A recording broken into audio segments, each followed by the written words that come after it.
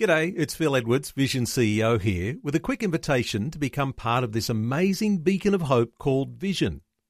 Together we can put our love into action to help people of all kinds build or rebuild their lives on the truth of God. Please consider the part you can play during our upcoming Visionathon appeal, remembering that it's your support that makes Vision possible, including this podcast. 2020, bringing a biblical perspective on life, culture and current events. Weekdays on UCB's Vision Radio Network. Find out more at vision.org.au. Hello, it's Neil Johnson and welcome to today's 2020 podcast. Remember, you can hear 2020 on the Vision Radio Network weekdays from 10 a.m. Australian Eastern Time. What does it mean to be a Christian who is a voter? And are you one of those who identifies with being part of Australia's Christian constituency? It's a terminology that's become popular in recent weeks and perhaps best describes those who are accessing a growing range of Christian resources that are helping to inform Christian voters in the lead up to the federal election. Peter Hallett from the website called Australian Christian Voter is a former newspaper editor and journalist, and he's back with us today to talk through some observations about Australia's Christian constituency. Peter Hallett, welcome back to 2020.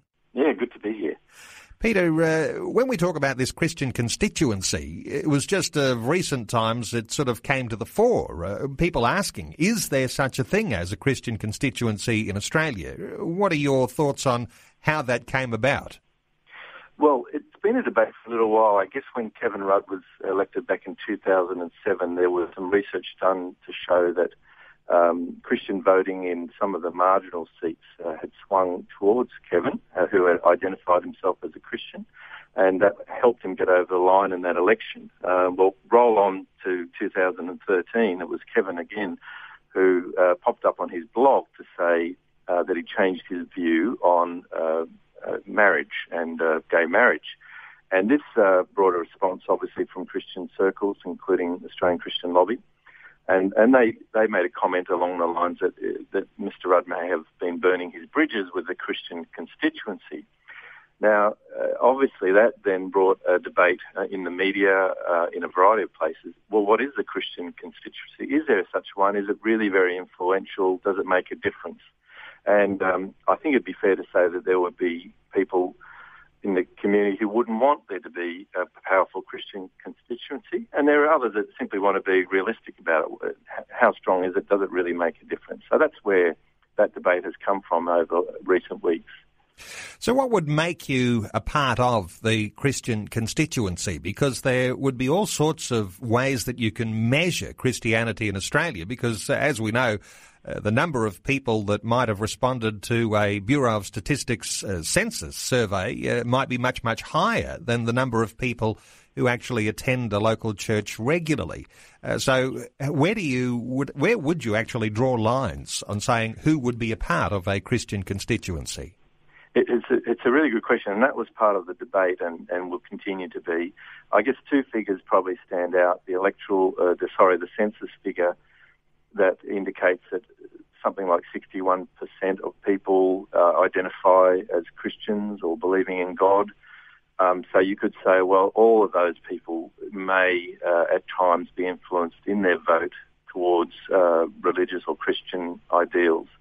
Then there's another figure that comes from other research that says around 19% of Australians go to church regularly, and by regularly that is defined as at least once a month. So that might be a stronger figure to say, well, if you're going to church, at least once a month, more often perhaps, you're probably pretty focused in your Christian faith, and that would most likely flow over into your voting intentions. So that would be a stronger figure, but I don't think it's the full story.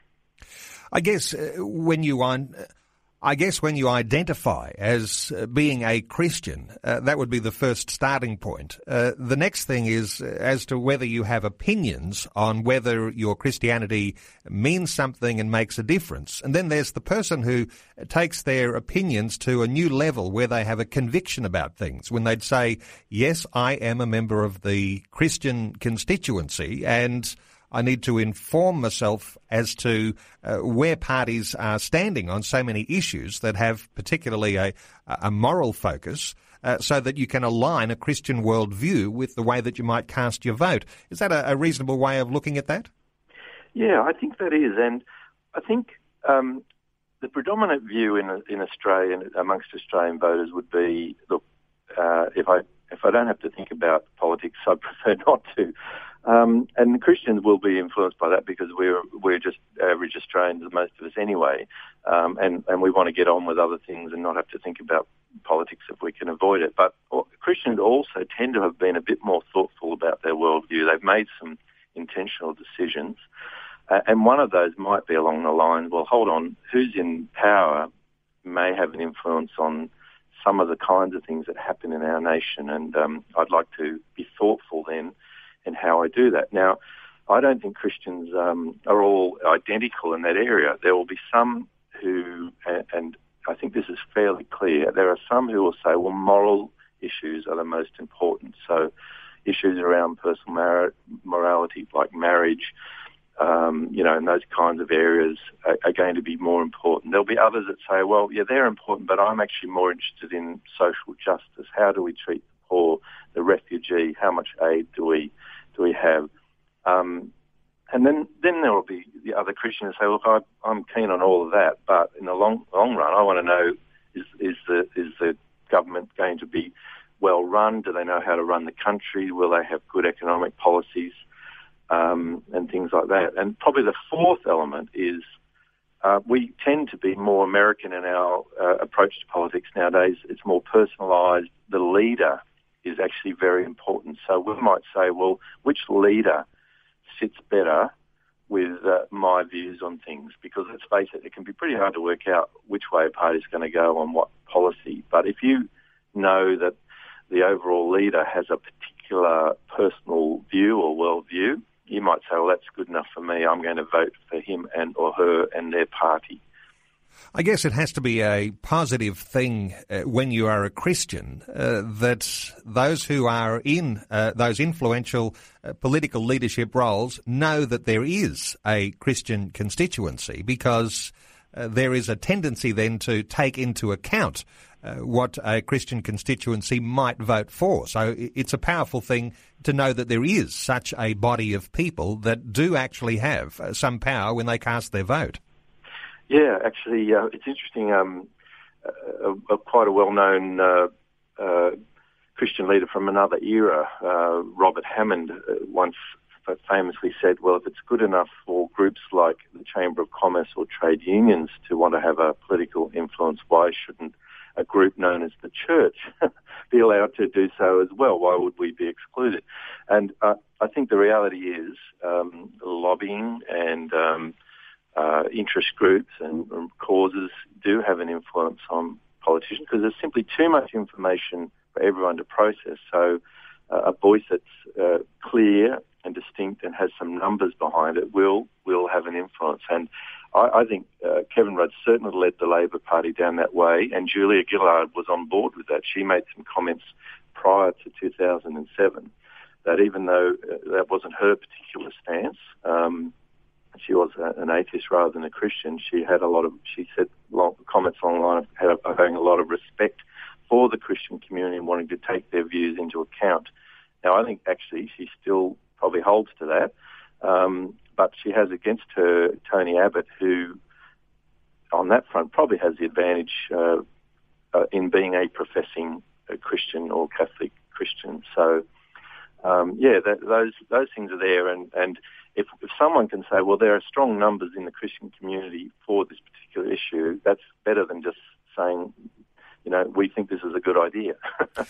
Okay, great hearing your insights, Peter Hallett. I'll point people to your website, which is called the AustralianChristianVoter.com, and there you're posting a lot of articles and links that will help Christians to understand what's happening in the political process in the lead up to the election.